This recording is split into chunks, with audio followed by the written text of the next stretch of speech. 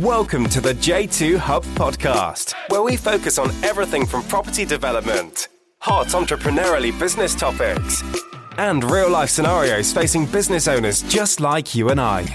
Brought to you by James Sahota, we bring you exciting real-life property, business and entrepreneurially related hot topics, and that little bit more.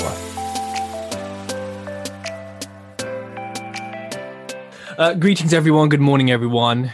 Are we starting, James, or are you going on Facebook? Are you doing the Facebook Live? No. It's all good. I've tried to send it to Facebook. If it goes, it goes. If it doesn't, it doesn't. Amazing. Well, thank you so much for joining us today at 10 a.m. on a Thursday. We have an action-packed show for you today. We have two topics we're going to talk about. And the third one was going to be just like a live Q&A type party thing, because we couldn't think of a third topic. So let's see what happens. If anyone has any topics they want us to discuss in detail, here's your opportunity to tell us, and we'll do it as the third point. James, James. Yes, sir. What's the latest? So today, just for people who are listening to this later, it's Thursday, the 7th of May. I'm sure you'll edit this and get this out in sort of 4 weeks, which is your normal SLA right now. You're like a mortgage company. It's in your mailbox. Have you even checked? No, I haven't looked at my mail this morning. No, because I've been meditating. So, what's new with you? Don't talk about the auction, because that's our second topic. Okay. Otherwise, what's new with you? Well, first of all, obviously you can see I've been to see my COVID barber, looking trim. Ted, you want to come along to the COVID barber? You need to see the COVID barber. You do. I listen to government. I listen to government sanctions, so I'm following the rules. So I think I'll pass. But thank you, though. You pass on a good day. Good. So you got a haircut. Anything else?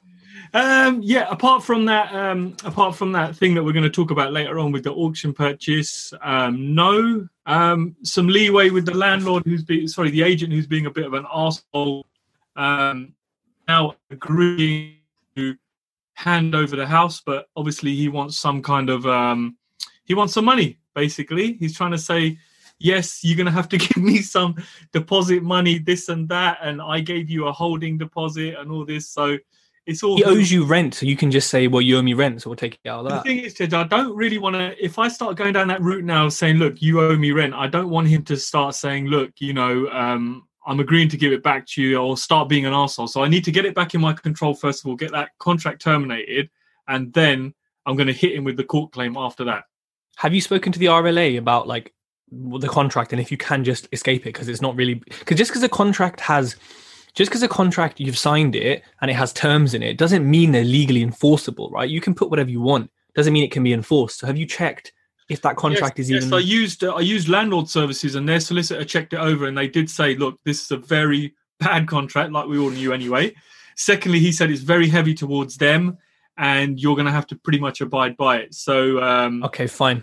As long as someone's... We did have Ayaz on this group. He's actually joined us this morning. So he drafted me up a deed of termination, which has been sent through to him. I sent it with Eversign, because I thought Eversign's good because it will give me a ping when they've opened the email, even if they haven't signed it, because in that way they can't say to me, oh, I haven't checked it, I haven't done this, I didn't receive it. So, I've sent that to them. I'm hoping they sign it, and that's me out of that contract. And then I suppose I have to deal with it after, because the thing that worries me the most is I was on a Zoom call with John from Town Planning Expert. Mm-hmm. And somebody on there, a lady who deals with issues such as this, she said to me, look, James, one thing you've got to be really, really careful is if something happens to any one of those tenants, you're ultimately liable. So you need to try and get that property in your control as soon as possible, so that if something ends up happening, or you can address any issues. Now, I know there's issues in that house, so it's really, really worrying me that I want to get it back, because obviously if something happens, I don't want to go to prison, or still be up in court. These agents you used are just despicable.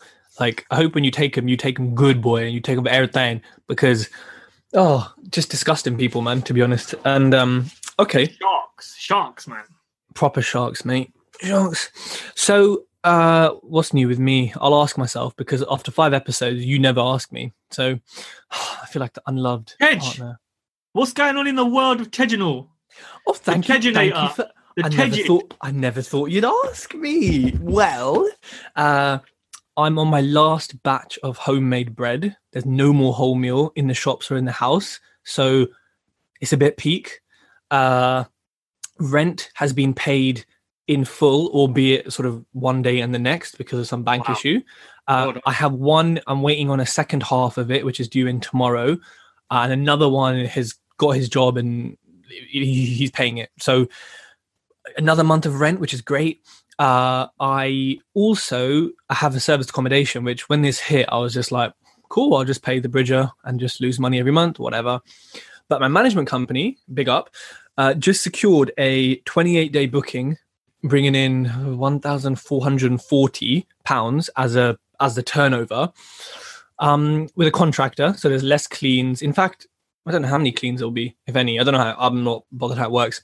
So the payout from that, I think, should be about 800 to me, maybe a little bit more. Which then you got mortgage or bridge, and then you got bills. It's a lot better than a buy to let. So I'm pretty happy that like in this sort of period where people aren't really out and about, my SA's got someone in 28 days and they've paid and it's non-refundable. I mean, that's the next month kind of sorted. So that's good news. Good news on that front. Otherwise, yeah, Corona is Corona. And bounce back loans, if anyone hasn't heard of these loans, James, do you want to tell them, because have you got the money from yours, or where are you? I haven't at the moment, no, but I did get a text message last night saying that you'll be paid in 24 hours. So we got Thanks for texting now, wow. Yeah. So we got a few limited companies, and we put one through on the first one, and I think we applied for about £35,000. We thought, it's low rate money. If we can get it, why not? Let's just have it. So we interest free for a year, yeah. Yeah. So we put that through, and we also put it through on another company, I think, which was about £45,000. So again, I'd rather have it sitting in the bank account knowing I can service that loan anyway, because if something comes along, if a deal comes along, I don't really want to be thinking, oh shit, man, I wish I'd taken that money, or, I wish I had that money so I could use it.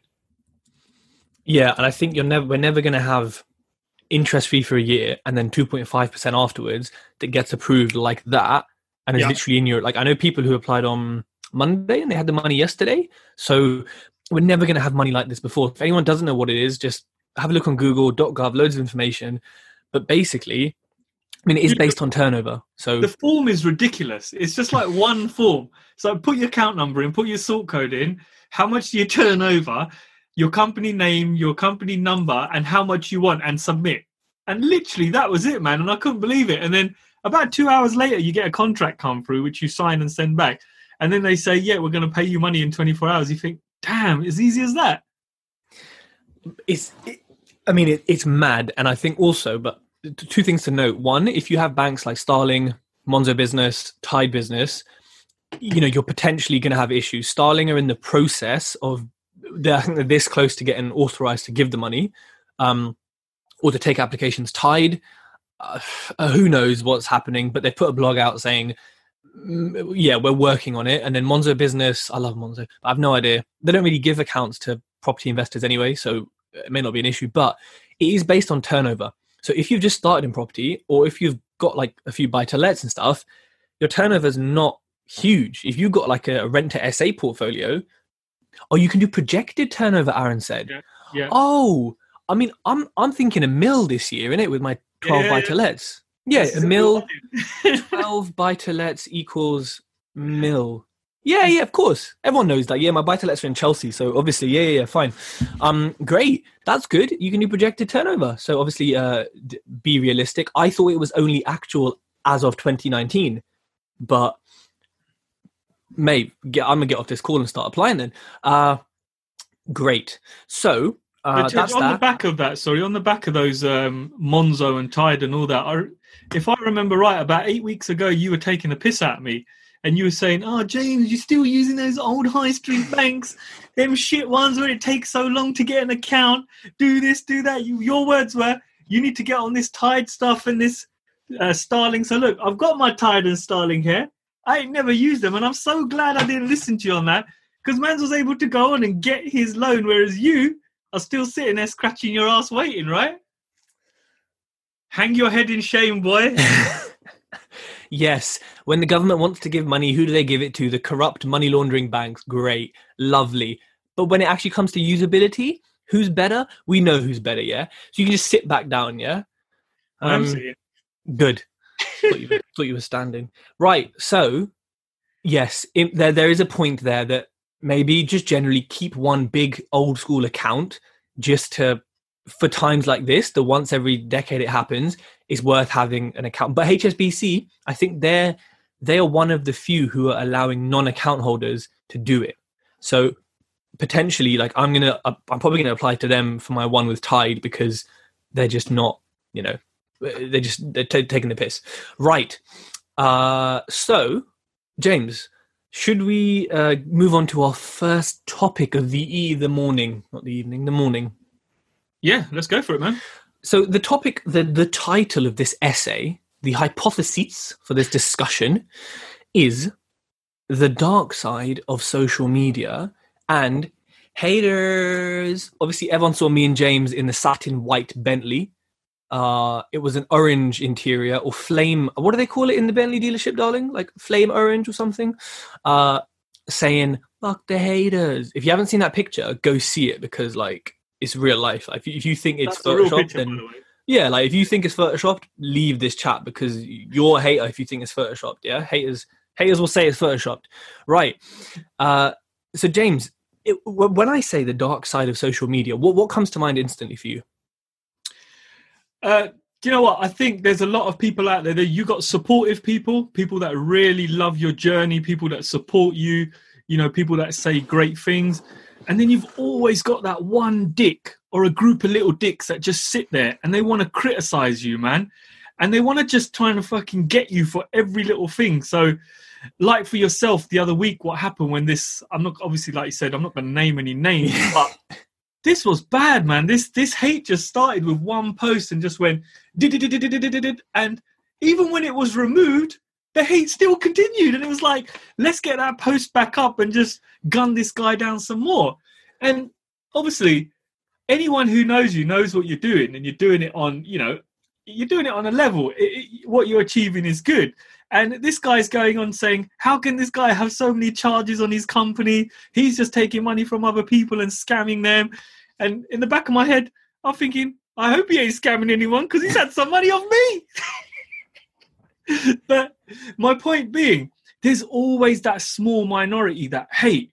And do you know what I found over the years? It's not just on social media.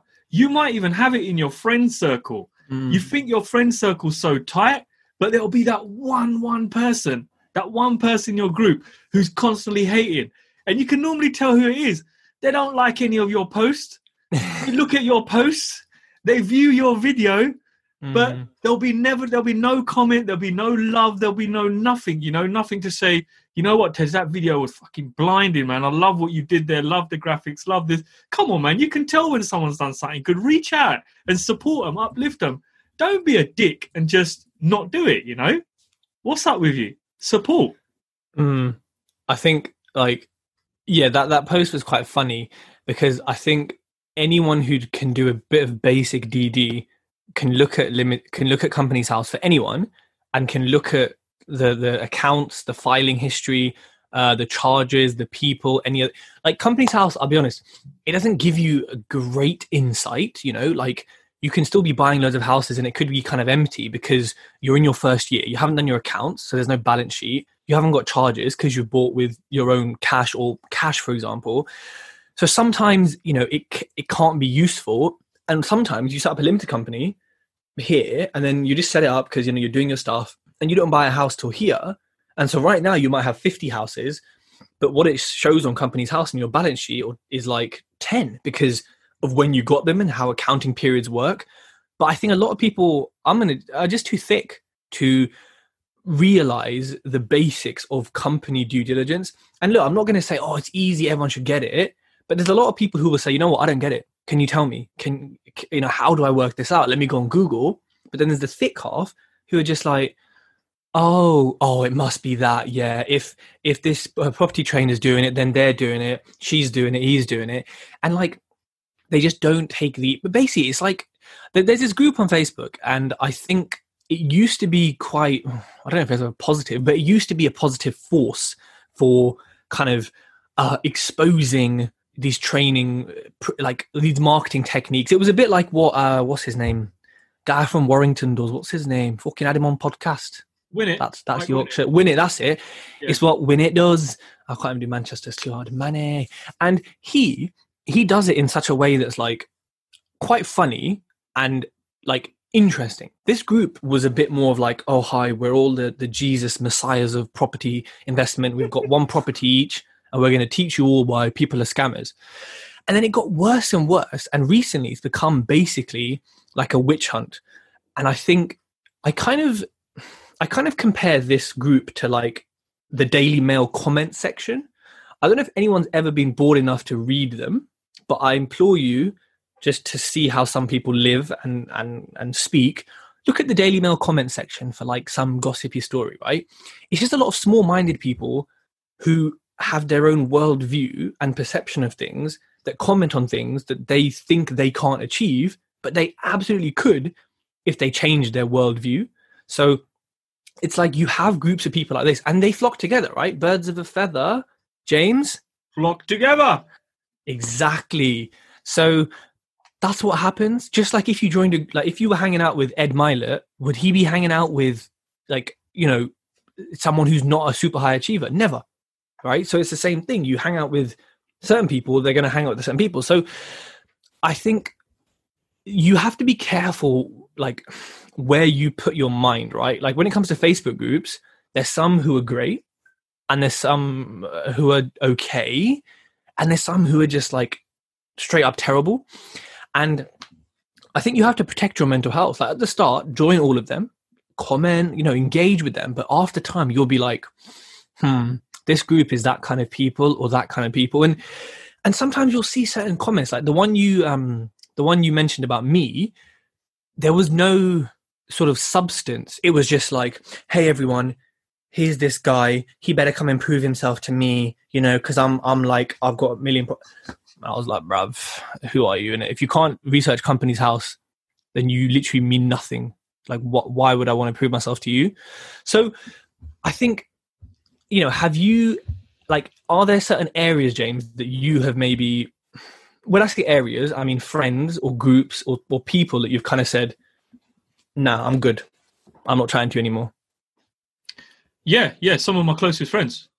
So, or used to be my closest friends, and I'm a big promoter of this, man. I think everybody needs to have a Facebook clear out once a year or twice a year. Go through your Facebook and get rid of people that ain't uplifting you, inspiring you, or making you a better person. Because I think your social media should be all about what you want to open up your feed and you want to be motivated. You don't want to open up your feed and think, oh man, there's Jackie down the road again moaning about her husband drinking beer and beating the shit out of the dog. You don't want to hear about that shit. I don't want to hear about that shit. There was a time when I had to take my mum off my Facebook feed, you know, because I didn't like what was going on there, you know, or family members. Family members are the worst, bro. I have it now. I have so many requests from distant cousins, and I think, nah, I'm not having you on there because when I see you at a family event, you're just going to talk shit. You're going to chat so much shit about what we're doing in property. So I'm not interested. I don't want you on there. So I think one thing you can do first of all is you can control your social media feed. Yeah. What I mean by that is when you open up Facebook in the morning, when you open up Instagram in the morning or in the middle of the night for some of you sad people that wake up in the night and think, oh, let me have a quick scroll. Yeah. You want to see good stuff. You don't want to see bad shit. So take off all that nonsense of, you know, I'm not dissing Forex traders or a Forex trader on there blinging up his 10K watch. He's done 3 posts. He's got 60,000 followers and you think that guy's going to make you financially free. Get rid of it because you know it's bollocks. But part of your mind's telling you, oh, it might be real. I might be able to achieve this. So I give him a 10 grand check. It's not right. Get rid of it. So what I do is a couple of times a year, I will go through my feeds first of all and get rid of all the nonsense. I call it noise. You want to get rid of all the noise and you want all the good stuff on your feed. Because who was I talking to about? I was talking to someone about social media. Actually, I was talking to Josh about social media. And Josh was saying the same thing. It can make you feel positive. It can make you feel negative. It's the way you look at it. So number one, get rid of the hate on the social because you're going to see that daily because social is such a big part of your life. Number two, look at your friend circle. I said this so many times. If you are the brightest person in your group or your circle, you need a new circle, man, because you can't be hanging around with wastes. It's simple as. You got one life. You're probably going to live till 80 if you're lucky. One life, yeah? So make sure you're living it, man. Make sure you're surrounding yourself with people who are uplifting. Like this group here, for example, everybody's here for a reason because they want to learn about property. They want to be uplifted. I'm sure there's no haters in here. Not that I can see anyway. Oh, I know we were getting a little bit of hate from Shaz earlier on with his, he was yawning, man. He was yawning at us. We're going to have to take up with this guy later on. Mate, he sent me a picture when you came late and he was like, where are you? It's 1 minute past 10. He's still on time from Pakistan, man. He needs to tune his watch back to the UK. He is. But getting back to that point of talking about haters. Now, last week I was with a big baller on Friday. A big baller, yeah? This guy is a multi-millionaire. Now, I was there. I had a meeting with him at his offices. But this place was bling. Like, I mean, total bling. I walk in there and I'm sitting there. First of all, the security guard comes up to me, makes me hand sanitize, puts a mask on, like he's protecting me from the big Don upstairs. And it was surreal. This building was surreal. These guys have an online business that does £100 million. Then they have designer clothing for children. And the guy's got a £2 million Ferrari outside, And I've walked in this place. There ain't no hate, man. I'm there thinking, what do I need to do to be doing what this guy is doing here? This guy's plus 50 years old. He's got the physique of a 20-year-old. He looks so good. He's got a gym in his office where he trains twice a day. He has an MMA trainer come and train him. He has a kitchen where his food's prepared. And I'm thinking to myself, you don't hate on a guy like this, man. You learn from a guy like this. And when I told some people who I was with, some narrow-minded people, they're like, bruv, that guy's a scammer, man. He used to sell heroin back in the day. You don't know about his dad. His dad used to bring heroin over in a suitcase on a boat. And you're thinking, why are you hating, man? Go do some background we all research. did that. Like, of course, man. Why are you hating? I'm thinking to myself, why are you hating on this guy? Just because the guy's got like a £10 million car collection, he lives in a £10 million house, he's grafted for it. And it's only when you sit with someone like that in their company, the aura around this guy. I was lucky to spend an hour with him in his office. Now, let me tell you something. His office is the blingest office. £25,000 custom-made desk. That's wealth, man. That's some serious... How much for the desk? £25,000 for the desk. What material was it? There was parts of marble in it, parts of gold in it. But you know what? This was very, very stylish, Tej. It wasn't like cheap shit. This was really nicely done. And then my man's got like hidden built-in wardrobes in his room, and he's pressing part of the wall. It's coming away. It's got his suit jackets. It's got his sportswear. And I'm thinking, that's lit. For a minute, I'm thinking, no, this guy's bragging. And I'm thinking, no, he's not. He's trying to make me realize how he thinks. So he was like, James, I spend a lot of time here. I have my suits if I need to go to a meeting. I have my sportswear if I need to go and train in my gym. I have everything here within arm's length that I need to be the most productive I can be. And what I really, really love about how his office is positioned, when he looks out of his window, he sees his cars, and how can that not be a driving force for someone who's a massive Ferrari fan? The guy's daily car is a flipping G-Wagon, and you think, this is a serious one. It was an AMG thing, probably a couple of $100,000, and you're thinking, this is next level. I walked out of that place buzzing out of my head thinking, this ain't about hate, man. You can't hate on wealthy people or really successful people. These people should be lifting you up, man. You should be there thinking, damn, he done it. He started selling jeans on a market store and look where he is now. I can do exactly the same damn thing. So I say, coming back to my point of saying your circle, get rid of the shit in your circle, because there's going to be haters in your own circle. There's going to be haters in your family circle. I don't like going to certain family events because I know I've got to talk the same shit with the uncles. My kid's doing this. My son's a waste man. I hate my job. I've started to drink too much. I've got cholesterol. I'm going to get diabetes. I'm going to die. I was like, bruv, you've just killed me off in 5 minutes. Like, you just talking. I feel dead talking to you now. I feel deflated. My personality just gone down like this. I'm not interested. Get me the hell out of here. That's why me and my wife have so much beef sometimes when I don't turn up at a wedding. And she goes, you're so rude. You don't talk to anyone. I said, I'm protecting my space. This space here, I want to protect. I don't want to let fucking shit into my head. That's a good point, and I think Mohit said every Indian gathering, and yeah, it's totally true. I think like, you know what? I think the modern way to look at it is, and how I see it is, it doesn't matter if they're family, if they're blood, their water, whatever. If they got bad energy and they're just not changing, or they don't want to change, or they're not learning from you, then it's not your responsibility to chat and, like you said, affect your energy. So like, I'm totally with that, and it comes also down to like people on your friends list. So when Corona hit, quite a few people, oh my God, 5G is causing it, wearing a fucking colander on their head, like protecting foil on their ears. Like, I just unfollowed these people. And then people who were like, oh, heads up, everyone, we're about to hit a Great Depression. I've got no statistics or facts, but heads up, it's coming. I was like, who the unfollow? I block sometimes. I'm like, I don't even want the energy to ever coincide. I just want the circles to be separate. So I think like, on the point of online though, you know, when you, and I guess it's like with cousins talking shit. Actually, no, hold on. To make a point about the guy you met, I followed him on Instagram, and mainly because of his cars and his house. But I commented as well.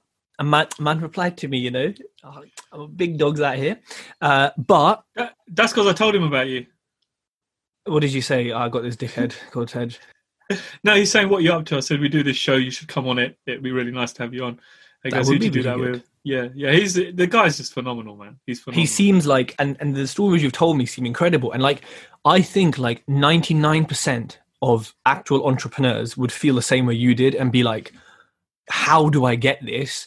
How, you know, asking him the questions and like putting that on your kind of vision board of, that's what I want to achieve. It doesn't have to be the materialistic things. It could just be his lifestyle of being able to do whatever the hell he wants.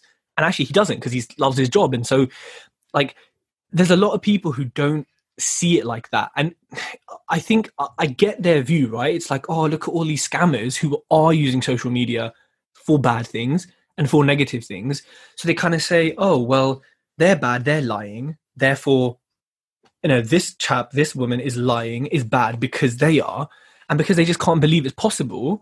But then if they walked into your mate's house, I think they'd have a meltdown because they just wouldn't get it, right? But the thing is, right, when you're online and when you're building a brand, you know, we always talk about building a brand, paying attention to the details.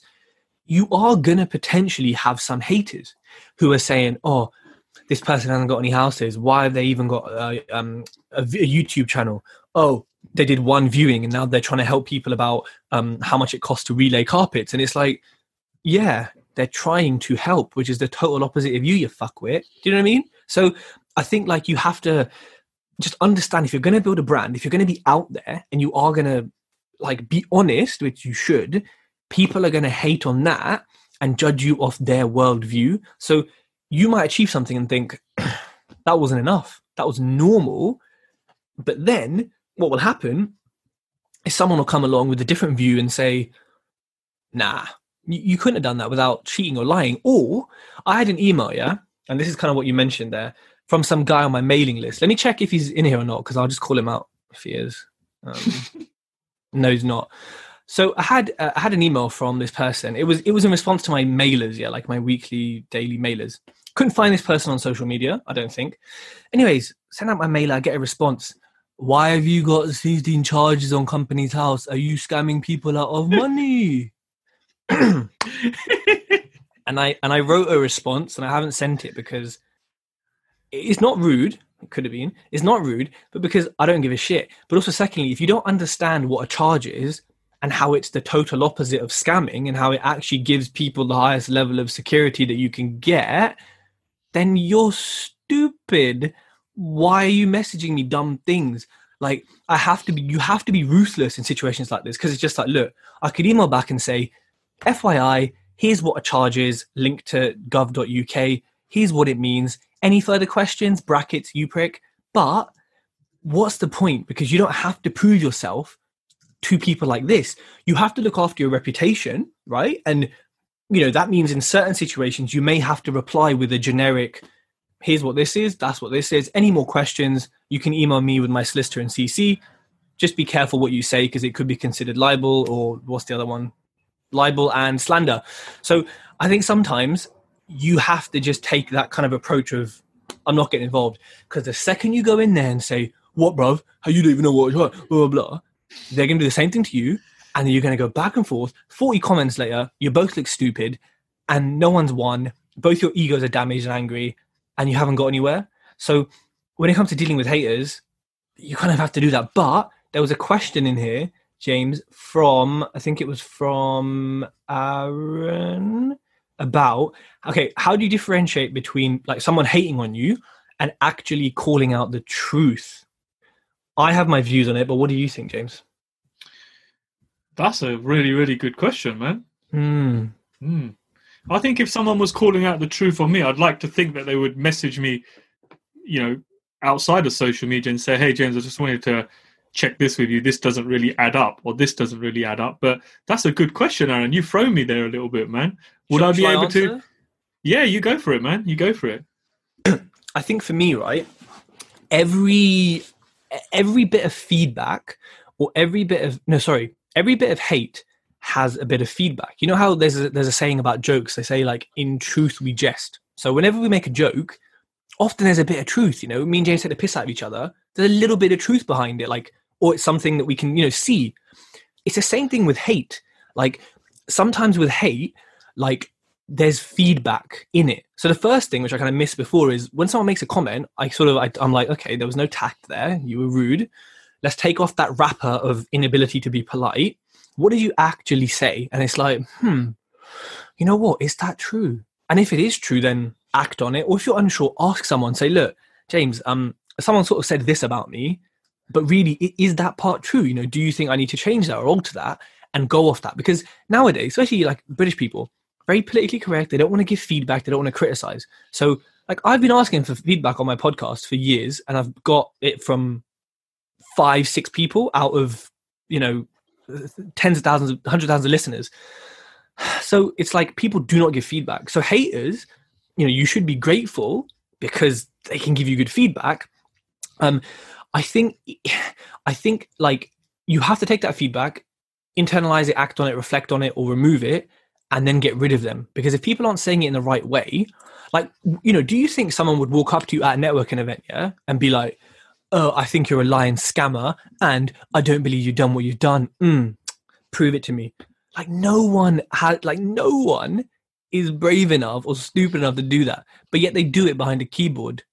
I mean, keyboard warrior. So you got to think, hold on, if you're not telling me this in a DM and you're trying to ruin my reputation, your feedback is not necessarily that important, but I'll still consider it.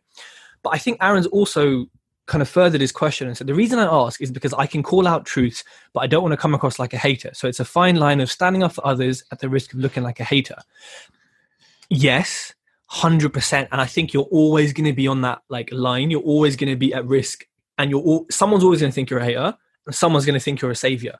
So I think it really is context dependent. But Aaron, I think the way you do it is good because, if I read your posts, do I know who you're talking about? If you mention like a certain thing, not really, like, and I'm quite active and like I see a lot, but I still, I don't know who you're talking about. And for me, that means that, okay, that's not hate, it's learning. So let's say this trainer did this and you then converted it into your post and said, here's how to avoid being scammed by a property trainer. Here's 3 tips. Even if those 3 tips are like only what, a few trainers do, I don't think people are going to say, you must be talking about XYZ. I think they're just going to say, great tips. And so I think it's all about doing it as here's some tips, purely objective, and I think as you kind of do, you chuck in a little bit of emotion, like this is wrong or this is immoral or something like that to get the hook, but then put the tips. Videos, text, whatever it is, however you want to communicate it, just don't because this certain Facebook group that hopefully most of us know we're talking about, they will just drop names in. I've seen videos dropped in of people I know, and I know these people and what they're doing, and I respect what they're doing. Aaron, you're probably next, and Ruby, you're probably next as well. And they just chuck in a name and say, dickhead, prove yourself to me. And these people haven't done much to be proven to. If it was like a big dog, if it was like the James Sahota, then I'd be like, okay, bro, please, let me prove myself. But it's not. So Aaron, that's what I say. You're pretty much doing it anyway. But I hope that helps other people as well. James, have you formulated an answer? No, not really. That's fine. That's fine. I think hopefully, Aaron, that helps, and hopefully everyone else that helps. James, when it comes to like in your past as a print extraordinaire, as someone who was almost in Asian Wealth magazine, big up, have you ever experienced hate to the point where it emotionally affected you? Yeah, I think it does. In the early days, man, it does. Because you think to yourself, I'm hustling here, man. I'm working so damn hard to build something. You people don't realize I ain't spending time with my children. I'm not spending time with my wife. I almost missed the birth of my first son because I'm hustling to try and build a business, you know. And all you can see is, I used to get a lot of hate. I tell you when I used to get a lot of hate. When I bought a flash car, I used to get a lot of hate from everyone. I used to get a lot of hate from my own staff, you know. What? And you think to yourself, yeah, even to the point I was too scared to bring the car to work because I used to think if I bring the car to work, they're going to hate on me. They're going to think they're making me, you know, that old saying when they used to say, people say, oh, you're only driving that car because of me because I worked so hard for you. No, you're not, because I didn't even buy that car through the print company. I might probably bought it through my property business. But, you know, you get a lot of hate from everybody, but people don't see the sacrifices somebody's making in the background to become a success. Come on, man. How many people would nearly miss the birth of their first child to get a job out the door? I don't think there'd be many, would there? I mean, luckily I made it. You know, I had to get my missus just say, look, babe, just hold on. I'm almost there. I'm there. I'm just coming, you know? And I remember in the early days walking around the shows, like I told you, that, you know, it was a predominantly English game. And then I almost felt it at trade shows when I'd be walking around, you know, this Asian dude with a beard. And you can see those eyes, you know, those eyes looking at you at these trade shows saying, oh, there he is, that guy, trying to nick my contract, trying to nick my work, trying to do this. And I'm thinking, I ain't trying to nick your work, man. I'm trying to do a better job than you. I've got a way of talking to people. I'm giving them a better service. But, bro, you get so much hate. And then even when you're at family events, I'll tell you how much hate I used to get at family events. My cousins, they couldn't pick on me for anything apart from when there was a period in my life where I got really fat. Yeah, because I just ate and drank beer, yeah? So every time I'd go to an event or a family thing, all they would do, they couldn't pick on anything else. They couldn't pick on my clothes. They couldn't pick on my car. So they say, oh, bruv, you put on weight, ain't ya? And I'm thinking, why are you stating the obvious? I know that. I can see that. I can feel that. You know, my trousers are tight. I can feel that. But it was their only way of having that one hate on me. And you think to yourself, shit, man, they can't pick on me for anything else. What are you laughing at, bruv? You're distracting me here. Shaz said, after you said about your flash cars, he said, all this hate James got just because of a Toyota Yaris. I never... Did I ever have a Yaris? No, I don't think I did. You're more of a Nissan Micra, man. I can see you in one of those. So, you know, everybody, even your closest family members, are trying to pick on something. Trying to hate on something. And it's almost like, okay, I can't pick on him for this. Let me pick on him for that. I can't pick on him for this. I'll pick on that. And you know what? My wife, she knew that used to get to me a lot because she could tell. She goes, that really affects you, doesn't it, when they call you Tubby? And I was like, yeah, of course it does. So things had to change. I think that's a really good point. And like, you know, we all want nicer things. But then as you get nicer things, the people who don't have the right mindset, the majority of people, non-business, non-entrepreneurs will then hate on it, and you're like, oh, so now I don't even want to like drive it because people are looking at me weird. And I always wonder, like, super rich people, do they have like certain roads they go on which don't have haters on, and then do they go from like Gerrard's Cross to Mayfair on like a non-hater road, and then they only shop in like Whole Foods in Chelsea? Like, I always wondered, when you're super rich, like, how do you roll? Do you just take your SVJ Aventador to Sainsbury's and open the door and shut the shopping in the front? Like, what do... Let me tell you something, yeah, Ted. When I had a flash car and I had a few mates who had flash cars and had businesses, yeah. The biggest difference that I saw between me and them was my friends, or my so-called print associates, they didn't give a shit about talking to their staff like they were pieces of dirt. It really used to affect me to have a beefy conversation with a member of staff, or to tell someone off, or to tell them you've done this. I would see my mate or guys when I'd go around to their firm, they'd walk in and say, "What the fuck you doing there, you prick?" And I'm thinking, whoa, you're talking to a 50-year-old man like that who's been with you for the last 10 years. It was so ruthless. And I used to ask him, I used to think, do you not care? Like, you're rolling in a car and you got people here that you're paying bare minimum wage. He goes, I don't give a fuck. He goes, because they've got a choice to work for me on that money. There's people that are so tapped in the head, even when you got people that are very successful that don't give a fuck. They don't care about anyone but themselves.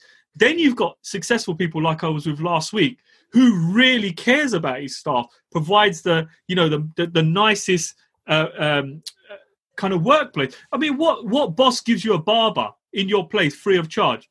Gives you a beautician, you know? You can come and have, the ladies can have their nails done, their hair done, whatever they want. That's complimentary, you know? So I think, in answer to your question, how do these people deal with it? Is there a special road or something? There isn't. They just don't give a fuck. They don't give a fuck, man. Their level of respect towards their staff, I found, was so low, and they just don't give a monkeys what other people think, because they're kind of tunnel vision on achieving that success, and anybody around them could just, off you go, get out of the way. I'm not interested. I think, you know what, it's interesting because that kind of approach reminds me of the way in which Narcos. So if anyone's seen Narcos or any sort of drug trafficking thing, great business people, but obviously horrible humans, the way they treat their staff is exactly what James said. It's just no respect. It's just, you have a choice. Either you leave or you stay here or you die in Narco world, but that's different. But they just have no respect and they just give orders, and there's no company culture. And it's a culture of like domination, you know. It's a culture of ego. It's, I'm the boss and you're a prick, and end of. And that's fear, just not, it? It's fear. Yeah, it's fear. That's it. And you're ruling with an iron fist, and that's just not how companies should work, and that's just not how the world should work. But unfortunately, it does. People are stuck in these jobs. They feel like they haven't got a choice. They feel like it's normal, and you know the boss can make them feel like it's normal, and then they'll never quit, and then they have loyalty, and then the boss thinks they're amazing because they've worked with me for 10 years, even though I'm a knob. And it's just interesting that there's so many people who are, you know, sort of good at business, should I say? Well, not good at business, but they have successful businesses, but they're not like good people. But there's so many people out here who struggle mentally and say, oh, I'm never going to be successful. I'm never going to do this.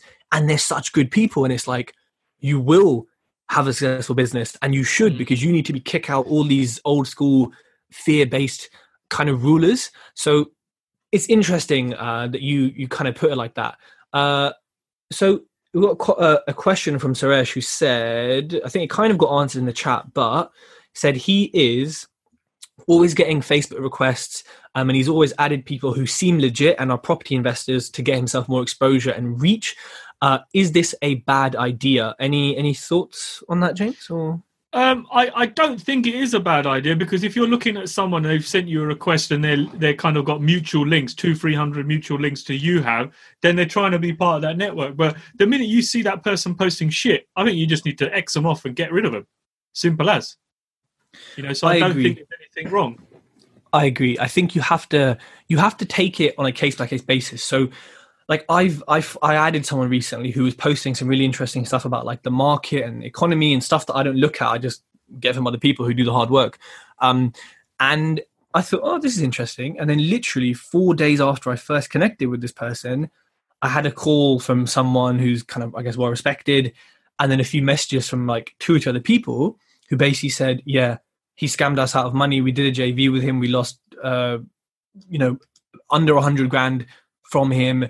He does this, he does that. And I was like, oh, I didn't really care, because I was like, well, I don't know the person, but it was just like, what? Like, you can literally connect with someone, find something out, and then, then it comes a battle of who do you trust more? Do you trust the person you kind of just maybe added, who it could be innocent, or do you trust the people who have because everyone can lie, and it's very easy to lie. And when it comes to damaging reputations, look at any review of any restaurant or anything like that, and you'll see that it's easy to embellish what happened and turn it into a whole bigger thing. And we know when we're angry over something and we were writing a review, it would sound a lot worse than it actually is. So you have to kind of be careful. And in how you're dealing with like viewing people online. But Companies House, duedeal.com, I believe, are free ways of doing your diligence. But, if you're like thinking about doing a course with someone,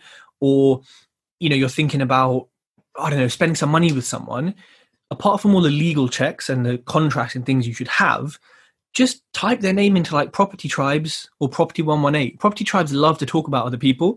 Whether it's factual or opinion, I don't really know, but it's a forum, and forums can be very interesting. Have a look, do they appear in there?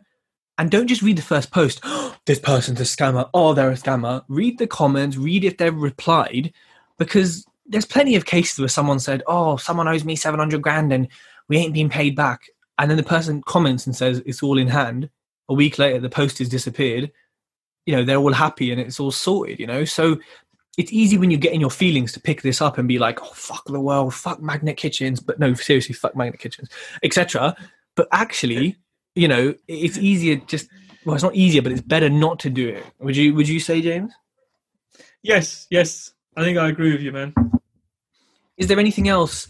Listen, Aaron, Magnet Kitchens are great. I'm not going to lie, but every new branch I deal with, we have a fight. It's like animals. When they meet each other on the Serengeti and they attack just to be like, oh, cool. I know how strong you are. I know your level. Always fucking happens. So I just had a fight with one of them. It was the weirdest fight ever. And now we're friends, and they're ordering all my kitchens with the discount that I now deserve. So you're just a bully, though. No, I'm not. I'm very polite, okay? No, it was cultural. A polite bully. No, it was cultural differences, because when we spoke on the phone, he was like, oh, blah, blah, blah, you're really lovely, blah, blah, blah, blah, blah. And I was like, yeah, I know. Like, I've said this to you. So, like, it's cultural differences. If I sent an email like that to someone in London, they would just be like, yeah, cool, what's up, carry on. But because it's different, they didn't get it. And now we're friends. So that's fine. And also they were trying to give me the incorrect discount. So yeah, I'm not a bully, you little shit. Do I use LMPG? Go on. Maybe you should pay for an LMPG membership and you'll get the correct discount. No, I don't use LMPG. I get a better discount by going direct. No, you don't. Yes, I do. No, you don't. Okay, after this, we'll compare quotes. I'll send you a quote. Okay. But also, like, you with trade, you can be a bit more like flexible on, like, with LMPG there's a set price, but with trade it's a price that you can, you know what I mean, you can kind of work out. So yeah, to be honest, Howdens, Magnet, they all mess up orders, they all make mistakes, which they shouldn't make, but they're human, so yeah, that's fine, we have to just accept it. Oh, thanks. Everyone's putting such lovely comments in the chat. You're all so polite. Wow. Ruby says, what's wrong with calling people out? Absolutely nothing. Like, I think when it's a company, and when it's a company who claim to be good and win all these awards and stuff, and they don't listen to direct feedback, then I think there's something to do. I don't do it straight away. If I go feedback and they don't do anything, I go complain, they don't do anything, then I do it. I mean, I've had the Twitter from Magnet lie to the store about what I said, and then I screenshotted it from Twitter and said, hey lads, this is what I actually said to your Twitter team, and they were like, oh, they conveniently missed out half the message. And I was like, yeah. So, they were fighting me over something their Twitter team told them that wasn't actually true. So in these situations, obviously I'm going to be like, what are you playing at? Like, that's not right. So I agree. Jean-Lee Belgrave, most certified name I've ever known, says proper, innit? He needs to go gym though, innit? John Lee's a bit, yeah. I've been teaching him. He's wearing away a bit, isn't he? Yeah, he is. Yeah, he said Ted will be the first one to beef the restaurant when his order is wrong, not his wife. That is very correct. If my order, I won't beef. Like, if it's a good order, and I'll eat it. But if it's not cooked, then I will politely say, buddy, it's not cooked. Can you give me a £200 voucher, please? Thanks. No, I'm joking. Only a £100 voucher. Come on, I'm not an animal. There's another question. Oh, I'm waiting for the... Okay, Mohit, that is off topic, so we'll answer it at the end That's okay, Mo. So just remember to ask at the end, and we'll answer it. Shaz said, Tej, I was bricking it when Tej came to his burger shop for a burger. You know what? Why don't you tell everyone what I thought about your burger place for you little shits in the chat? Fucking hell. What? His burgers are actually very good. Like, I have to say, if you're ever in Newport in Wales, for whatever reason, go to Burger & Co. It's on the edge of the high street, just before you get into the ghetto. Beautiful sign. The food is the halloumi fries. Banging. So, James, is there anything else we want to cover on social media or the dark side? Or does anyone in the chat have any questions about social media and the dark side before we go on to the auction escapage? I think my last bit of advice on that would be just don't believe everything you see, because a lot of it is bollocks. Yeah, a lot of it is nonsense. Anyone,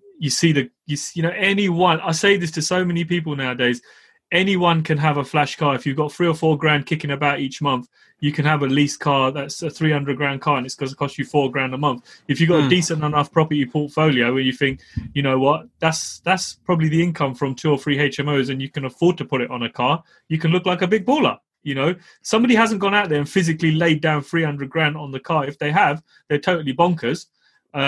So I always say, don't believe what you see. And you know what? Something yesterday, TJ, I was speaking to TJ yesterday. He's on the call. And something TJ was saying about inspiring people. If you've got something nice, like we were talking about watches, if you've got a 10 grand watch, 20 grand watch, someone who's coming up below you or someone who's aspiring to be in property, let them wear that watch. Let them feel it. Let them see what it feels like to have that on your wrist.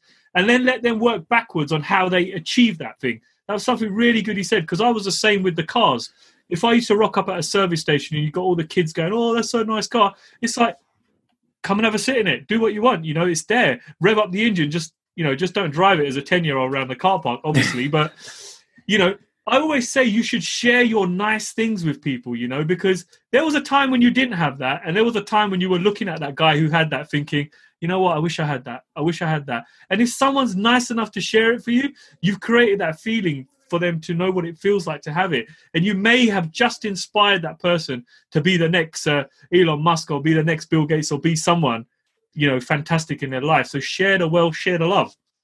That is a very lovely sentiment to end this chapter on. We have a quick question, though, from Roger and Gill. How concerned are you with engagement, likes, etc. when posting? Does it affect the content you post? Not necessarily the dark side, but I'm fussed to the extent that it's a good way to measure what your audience like and what goes down well. It doesn't matter to me how many I get or whatever, but it's a good barometer, a rough barometer of what are people liking, what are people's trends, what are they thinking. So yeah, does it affect the content? Yeah, as in if something consistently is getting like no likes, but I'm like, well, people don't want to see this. They're not learning from it or liking it. So let me switch it up. So it does affect it in the long run, but you need at least 20 posts before you can do some analytics and really get down to it. Yeah, probably more. I don't give a monkey's. I post what I want to post. Yeah, it shows.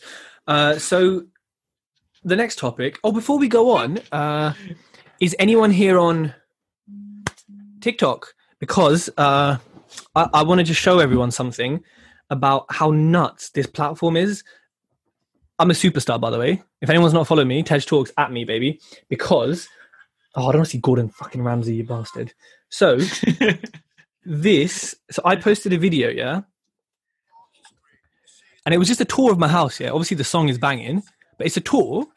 And look, the video's shit. It just says, £28,000 purchase. It's worth 75. Yes, it was clickbaity. Yes, I was doing that. It's TikTok. I got 6,500 views. And then I've got 154 likes and 51 comments. This platform is cray-cray for engagement. I wasn't even dancing. I wasn't even doing anything cool. It was a video. I didn't even take the video myself of a freaking house, like with 15 seconds of a good song on. If you want reach and you want to like get yourself out there more and you're thinking, oh, Instagram and Facebook so saturated, which is not, just get on TikTok. You don't have to make music videos. You can just make normal talking videos. So I'm now going to sell a course on how to blow up on TikTok because I have one video that has a few thousand likes. I believe I'm fully qualified. If you think I'm not, then you're a hater. So I'm joking for anyone who can't see my face right now. Right. That's TikTok. I just want to announce, obviously, I'm a superstar now on TikTok. So please follow me. I will be dancing soon as well. So, get ready for some vibes. James, the next point is yours. Before we start talking about auction purchases, I just want to give people 2 minutes of knowledge on auction purchases. Once you've exchanged, you have legally exchanged contracts. Now, after this point, you can pull out. You can do whatever you like, but you will lose your exchange 10% or more. You'll lose that money. You don't even think about getting it back, generally speaking, and you'll lose your auction fees. But now, one thing that people maybe don't know is, let's say you bought a house, easy maths, for 100. So you lose your 10 grand, your fees, blah, blah, blah. And then what happens is, let's say I pull out of the deal and James was selling it to me for 100 grand. In a month, he puts it back in auction or he finds a buyer and that buyer says, I'm going to give you 150 for it. Again, a bit unrealistic, but easy maths. I'm going to give you 150 for it. Let's say the buyer comes now and gives him 60. Let's say it's a month later, James is desperate. The mortgage is about to get repossessed. Someone comes along and says, I'm giving you 60 for it. But I was going to buy it 100. There's a 40K difference. James is well within his rights and auction terms to sue me for the difference. So, yeah, I've pulled out. I've only lost 10 grand. Oh, I've saved my ass. No, you haven't. Because when that letter comes from the seller and says, hi, here's proof of exchange at a lower price, I'm suing you for the difference. There's not a lot you can do in a general, thing when the legal pack is fine. Generally speaking, you should not pull out of an auction purchase. You're not liable for only your deposit. You're liable for the difference that they could sell it for. Just be very wary of this, because I've heard it has happened, rarely because people don't pull out, but it can happen. And if you're in London and you're buying stuff, your deposit's big and the difference could be pretty big. And there's nothing to stop the seller, if they really want to, getting their mate to bid it up and then eventually push someone else into a higher price to then make more money. Or there's nothing to stop them selling it privately for a lower price to their uncle and to you to pay the difference, if you get what I'm saying. So you are at the mercy of the gods. So try not to pull out. However, James managed the great escape. It certainly was the great escape for me, man. I tell you. So you talk about buying a property for 28 grand. I actually bought one for 24. So I beat you by 4 grand. Does that mean I'll get 12,000 views if I put that on TikTok?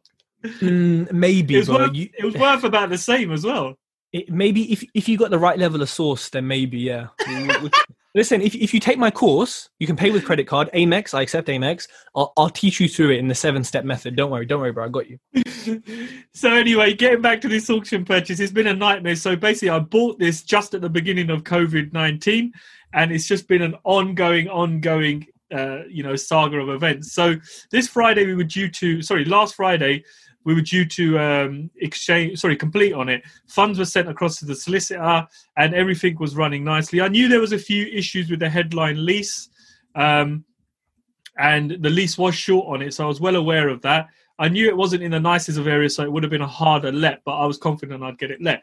And at 24 grand, it's not a lot of money if you think about it for a 3-bed place. Anyway, so we're all ready to do what we need to do. And I get a call half an hour before the funds are about to be released, and the solicitor goes to me, look, James, do you know that they have just sent us a letter saying, well, obviously I didn't know because he was telling me at the time, he goes, there is an issue with the lease where they're trying to get the lease revoked from the freeholder, which would then mean that this flat had no lease or whatever, and it would have pretty much been worthless. And the case had gone so far down the line that it was already in court. And I'm thinking, oh shit, man, what have I done here? Not only didn't I leave the legal pack, I'm now going to buy something that's going to be non-existent if the judge decides to revoke the lease. Thinking, shit, I'm going to own a house that's not even mine. So cut a long story short, in the end, what happened was the other side submit this letter through saying, oh, look, we swear to God, we absolutely swear we did not know about this. We didn't know about this. We only found out like an hour ago. And you think to yourself, oh, man, I'm not wet behind the ears here. This has gone to county court. There's a judge's name assigned to it, which means it must have taken several months to get to court. So now the issue was we had to prove that they were lying, because on the TR6 form, you know that TR6 form, everybody, when you buy a house and it says you're going to get the light switchings, you're getting this, you're getting the washing machine. Of course, everybody reads it, right? Yes, line for line. Yeah, some people don't. They just flick through it. I actually read the TR6 on this one. So there's a little point in the TR6 form where they say, do you know of any disputes related to this property? And these guys have put a big fat no, which was an absolute lie. So anyway, my solicitor, this is what I say to you, pay for a decent solicitor, you know, get yourself a decent solicitor. Legal advice, I think, is worth its weight in gold. So my solicitor that I've been working for with for quite a long time, he's basically got them to make admission that they knew there was issues with this. Now, he's gone about it roundabout the ways how he's asked the questions. And they've basically come back in their email reply saying, yes, we knew there was a dispute a few years ago, but we thought it'd been sorted out. And we knew there was a dispute with the neighbours, but we didn't know if we didn't have any dispute with them, so we're okay to complete. But the question said, do you know of any disputes related to this property or any surrounding properties that relate to the dispute? So the minute they put that down in there, obviously when my solicitor rang their solicitor, he goes like the tone just completely changed, because the other side solicitor knew that the party had just shot themselves in the foot. So we're thinking, okay, they're still holding our money. They still got our money. They still got our auction fees. And this wasn't 10%. This was higher. So they had like $5,000 of our money and about $1,200 for the auction fees. So anyway, solicitor writes them an email saying, look, you guys have fraudulently put information down on the TR6 form, and we're going to do you for damages, costs, etc., etc. And they were like, okay, how can we resolve this? Solicitor goes back and says, I want this contract pretty much terminated straight away. I want all my clients' money back, and I want my fees covered. So I thank the lucky stars. I thank the gods up there that I was able to exit out of a bad situation, because I'm thinking to myself, damn, man, how am I going to explain this to my wife that I've just bought a place that isn't actually a place and I've just given someone all this money for nothing? So, yeah, that was the great auction escape.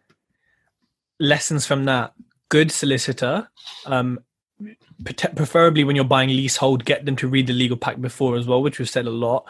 But also, like, let's say your solicitor wasn't shit hot, let's say he was average and it went through, just so people are not overly, well, you should still be worried, but solicitors have insurance to protect them and to pay out in cases like this. So if something like this happened, the chances are you could take your solicitor to court and it could be pretty clear cut in terms of your victory and them paying out. So just know that there are levels of, cover. That's why solicitors cost so much as well. Their insurance is so expensive, and their reputation. I mean, can you imagine if James's solicitor went through with it and James had a piece of paper which was worth nothing and had keys which opened nothing? That would be, that solicitor's reputation would be done, and you could potentially report them to the SRA or the CLC, potentially for like some sort of break-in of, I don't know, trust or good oath. So just remember, you are also protected by their insurance in times like this. But I mean, I don't know a single person who's got out of an auction purchase. You do now. So, I mean, James Sahota delivers again, people. You know what I mean? So, but I don't want people to think you can just run out of auction purchases. If they're legally bad and something's totally fucked up in this case, then you can. But also, this could also highlight, look, even if you do have a good solicitor, it's still good for you to understand every aspect of your business. But with legals, just to understand certain terms and the certain legal logic. And because even if your solicitor's good, you still want to be asking the questions like, what does that mean? Hold on, doesn't that mean, because sometimes they will just be going through their cases, their files, and not necessarily paying as much attention, especially if it's an auction purchase and you've said, yeah, I've read the legals, happy days, carry on. So, and that's another thing, always get them to read the legals on an auction. So if you've exchanged, I know it's sort of too late, but still say to them, look, could you just take a look at the legal pack anyway? Because I've been asked that before, and I said, it's the same cost. Just have a look at it. I want it under your insurance that you've said it's cool. So little things like that you can do to stop that. Right. Oh, fucking hell, that was my knee. So has anyone got any questions? Because we have covered all of the topics for today. James, every Thursday I forget that we have this at 10 a.m. because for the last 3 weeks, I've had podcasts booked in at like 10:30 a.m. or like 11. And the night before, I'm like, no way, every Thursday is the same thing because it's not in my diary. But I do look forward to it, I must say. You need to put it in as a reoccurring event, don't you? Yeah, maybe I thought it wouldn't last that long. So I was like, oh, it's fine, yeah. Like when people buy puppies for Christmas and then they give them away, you horrible people. Man, listen, I've got a funeral next week and I'm running to the funeral, getting it over and done with, so I'm back for the podcast. That's dedication. Respect. So has anyone got any questions? I think Mohit is going to ask one on camera if he's around. If anyone else has any questions, let us know. We'll take questions for like a few minutes if we want to. And Mohit, I think you've unmuted yourself, haven't you? Yeah, can you hear me? Yeah, greeting. Well, you cold, mate. You're right. Yeah, mate, freezing. No, it's the hair, right? So I'm just trying to cover it up. What is your question for us, good sir? Okay, perfect. So I've managed to secure my first investor finance. He's 50k into a deal. Big up. Yeah, thank you, man. Took a few weeks though, but yeah. But it is what it is, and I'm glad that it's done now. So I'm actually going to buy the house cash. Mm-hmm. So I'm just thinking how I would go, and how I word this to my conveyancer. I've only ever bought for a personal name, but this will be for a limited company. I'm assuming it will just be a standard like a loan agreement, or would I declare it as a gift, or what would I tell them? James, do you want to answer? Shall I? You can answer this. I'll come in after. So the best thing to do is just basically to do a loan agreement from preferably, and I'll tell you why in a second, their limited company to your limited company, but sort of it can go two ways. They can transfer you the money to your account, or they might prefer to do it straight to the solicitors. What you have to do is sign the loan agreement with the person, and that can be done with or without solicitors. They're just going to look at it and say, yeah, whatever. Then send that to the solicitors, introduce the solicitors to the investor and say, here's the investor, here's the loan agreement. They will then run their checks on that investor, 6 months bank statements, proof of address, proof of ID, and they can run some AML and KYC checks online for like a few pounds, I think, with their searches platform. So let them do that. That's just important to make sure they're not money laundering or they're not like a narco, for example. Of course. Once you've done that, the best way, and most listers will kind of be like, yeah, cool. Like we understand. The ones I have, they're just like, yeah, whatever, just introduce us. We know how you work. They then loan you the money or give it to the solicitor directly, and that's it. So it's purely a loan. You don't want to gift it, because if I was an investor, no way in hell would I gift my money to someone, because legally I've let go of it. And I have no claim to it. It's no longer a business transaction loan. The reason you should do it company to company is if you do it company to person, so if you did like Mohit to Mohit Limited, when you then pay the investor back as a person, you have to give 20% of their interest payment to HMRC and fill out a CT61 form. Who wants to fill out the form? Who wants to give someone's interest to HMRC? Because they then have to call HMRC and say, I want to claim my interest. And HMRC are going to say, all right, well, when you do your tax statement, we'll see and we'll give you how much we think you deserve. When that's not maybe how they want to handle their tax affairs. So always keep it limited to limited. It just makes life a lot easier. Look, if the person doesn't want to do a company and they're happy with you giving 20% and which they can claim back, sort of fine. But it's a loan agreement and it's a limited to limited loan agreement. Fine. And obviously when I want to pay it back, I'll just pay it back to the limited company and that's it. And just sort of cut our ties and hopefully go again. Exactly. Yes. It's a business to business agreement. Yeah. Cool. Perfect. Okay. Perfect. Thank you guys. No problem. Sorry, Mohit. My only last advice on that would be, I know you mentioned obviously off this call that it was from a family member, an uncle. Even if it's a family member, uncle, even if it's your mum, your dad, I would definitely say make sure you got an agreement there and a contract in place. Yeah.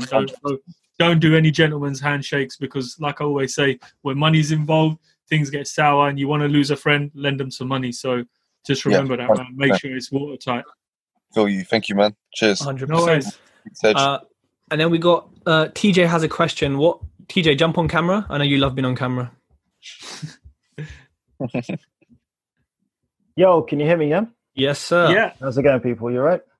Good, thanks. Good, man. Good. Quick question. So, obviously, I don't know. I was going to say obviously, but so I've got a commercial conversion that I'm in the process of doing. Purchase, sitting there. I'm trying to find credible builders. I'm meeting with a few of them, and they all chatting shit. They all want the business. We're getting all sorts of ranges. People saying 65k for the conversion to someone else saying 150,000, and they're all just chatting shit. The truth is, I can't afford to make a mistake, so I'm happy to sit on it because, as I said, it still pays me because I've got commercial tenants. But what kind of DD are you guys doing? How are you reassured that the builder is the right person? A bunch of them have got reviews, but at the same time, as we know, some of our gurus fake their reviews online. So again, I'm not too sure. Second question, while we're there, I was about to post it. Bought the commercial in a personal name. I wanted to find out if I could set up a company to pay out the cost of the work to the builders because they're VAT registered, and then claim back my VAT. James, who do you want to answer? I'll jump on that question about the due diligence on the builders for you, TJ. So I recently finished a new build, and like you, mate, you get builders chatting so much shit. I had like 100 grand differences in prices, and I actually got burnt by my first builder. So what I would say to you, mate, is number one, what I did was, I know people fake their reviews, but I jumped onto mybuilder.com. I posted the job out there, and I had a lot of people replying. Now I kind of homed it down to say 5 builders on there that had masses and masses of reviews. I did also go with people that had negative reviews because, you know, you get that one person who chats shit and just makes their reviews look all nonsense. But what I did was, when I got it down to the last 3 builders, I made sure they provided me with about 5 jobs. And then I said to them, I want 10 numbers of people that you have done work for. I didn't give them a choice of giving me 3 references. And I said, I want 10 because I'm going to randomly call people off that list. I didn't let them kind of pre-warn people and say, hey, Dave, James is going to call you. Can you tell him that I'm fantastic and I'll give you a monkey for doing so? So when I started calling the builders, when I started calling the previous people they did work for, it soon became apparent who was a good guy and who was just chatting shit. And the way I made my decision was, the last builder that I homed it down to, when I rang one of his contacts, he was a guy from Dubai, and he said to me, he goes, look, this builder is so good. He goes, in fact, he doesn't cause me any problems. I cause him problems by changing stuff, by putting things in last minute. And I thought to myself, you know what? I've rang 3 people on the list and they've all said the same thing about this guy. I then ended up ringing everybody on that list just to make sure I had the right guy. And then he provided me with works that I could go and see. Again, I went to see those jobs without the builder. I didn't want him there because I didn't want him to pre-warn anybody on what was going on, because I wanted to see stuff. I wanted to walk around, tap on the walls, see how he's finished skirting off, how he's done stuff. Little things. Is that sitting straight? Has he done that nice? Has he got attention to detail? And I think that's how I made my decision. So I wouldn't rule my builder out. It's just, don't go off what they're telling you. You need to go off and do your own homework, man. Become Sherlock Holmes for the day and go and see what they're doing. Okay. I think to add to that, TJ, are you giving them a spec of works, or are you saying, here's some walls, make it into a thing? Yeah, here's some walls, make it into a thing. Okay, so what I'd say is that's a good way to get a builder to give you a rough quote, and that's kind of where the range comes from. But I think you need to get on site if you can. Maybe take take videos and pictures of it to ask Facebook as well for some help. But go around and literally compare whatever you have there, compare it to your house and say, okay, what do I need to put in this to make it my house? Literally top to bottom, corner to corner. Okay, is it skirting? Is it laminate? Is it walls? If there's bricks, okay, we need insulation. We need damp proofing. We need plasterboarding. We need electrics. We need new gas central heating. Write down everything you think you need And then maybe, like, what we said, take someone for coffee, for Nando's when we can, or Zoom call, and say, look, this is what I think I need for a commercial conversion. There's a few books on commercial conversions as well. But what ideally you want is to say to a builder, especially a new one you don't know, here's your spec. I don't want to see any extra shit unless you think it's vital. Put it separately. This is what I want you to do. What is your price? Because that way they're not saying, oh, you might need this geyser, you might need that. They're just saying, oh, you want, and some builders will be like, nah, don't do that. They piss off then. So make that spec for them. I do specs now that are very top level, new boiler, new bathroom, because I've worked with these builders for a while. But first time, and to an extent, very detailed, skirting in every room. Like, you want it to be like, oh my God, every detail. Because then what you can do is you get 3 quotes and you can line by line compare what have they charged. And then it makes more sense to you instead of what the hell is all this stuff. But yeah, what James said, do what James said, but give them a spec to go off. I'll type this into the chat. There's a guide called Spons, I think it's called. And there's a few others which are like national pricing guidelines for how much parts of a refurb should cost. I think you can get it for free. It's a big old book. Have a look at that and compare it to national averages and things like that. But yeah, it is tough. And with a big project like this, you may even have different teams. You may say, I'm going to get a plumbing team to plumb it, Sparkies to do the electrics. It all depends. If I had a project down the road from me, I'd probably use a few different teams. Because it's far away, I use one big team. Does that help? Is that because they charge differently as opposed to giving someone the whole work and they've priced it to do everything? Sometimes the master builder will then he'll cream off the plumber and the Sparky and just take it off. Or they'll just charge more because they're like, well, I'm doing it all. Or they're like, you don't know what you're talking about. I'm going to charge you more. Whereas you said to a Sparky, here's a house. They're just going to charge you for that. Yeah. So, and some builders have cheaper electricians, but really expensive plasterers, and vice versa. So sometimes you have to split it. All my gas work is done by someone else and all my carpets are done by someone else, just how it works out. So I'm being quoted by some of the builders sorry to take up so much time, for rewiring. So again, would it make sense maybe to find someone else that can rewire, find out what they're charging as opposed to lumping it in?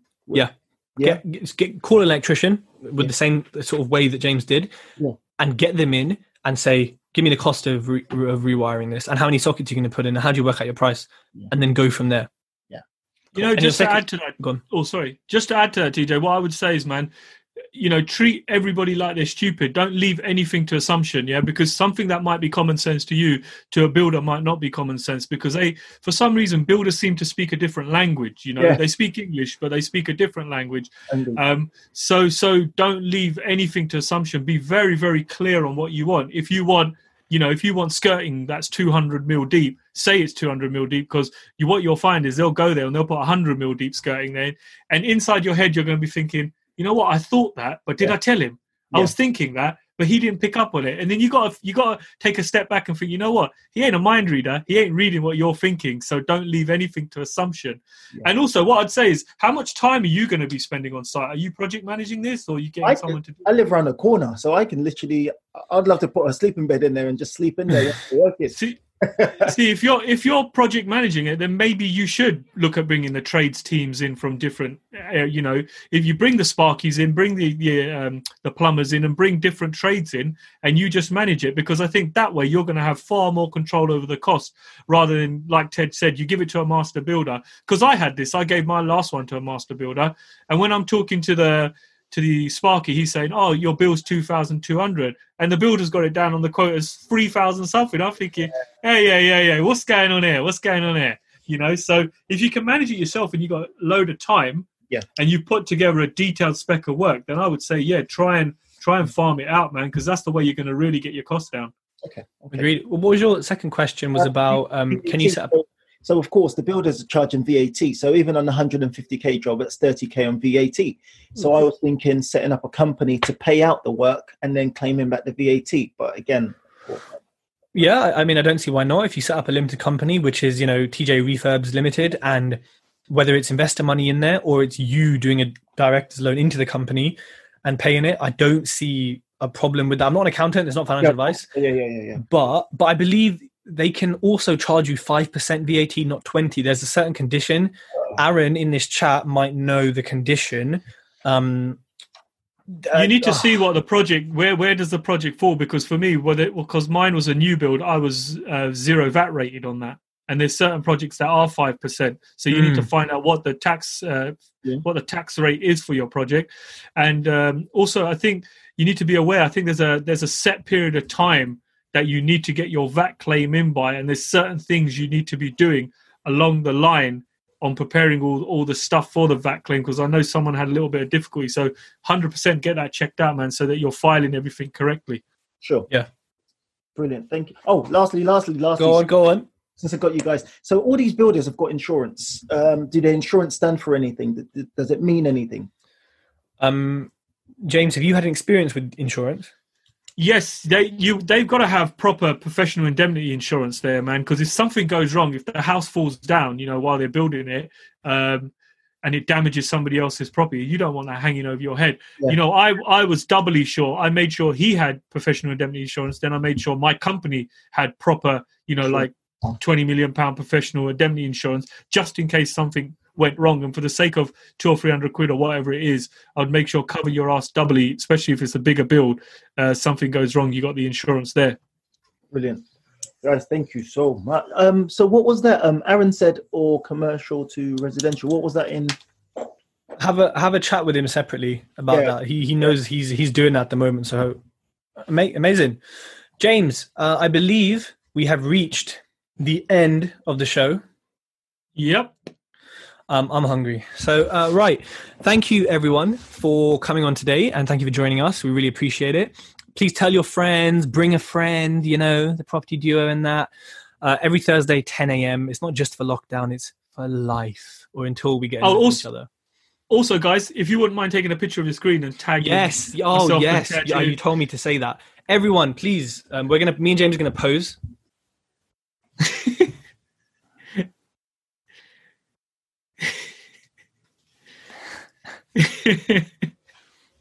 Yeah. Have people done the pictures? Yeah, we good? We ready? Right, cool. Thank you very much. This will be released as a podcast episode in 4 weeks. So shut up. Really gonna have some beef online here. Thanks for attending, everyone. See you next Thursday. Thanks, everyone. Bye-bye. Thanks for tuning in to the J2 Hub podcast with James Sahota. If you like the podcast, feel free to subscribe so you never miss another podcast from James. And if you got value from this podcast, do take the time to leave us a review on iTunes or wherever else you consume your podcast content from. And remember, you're never too late to become something you truly want to become.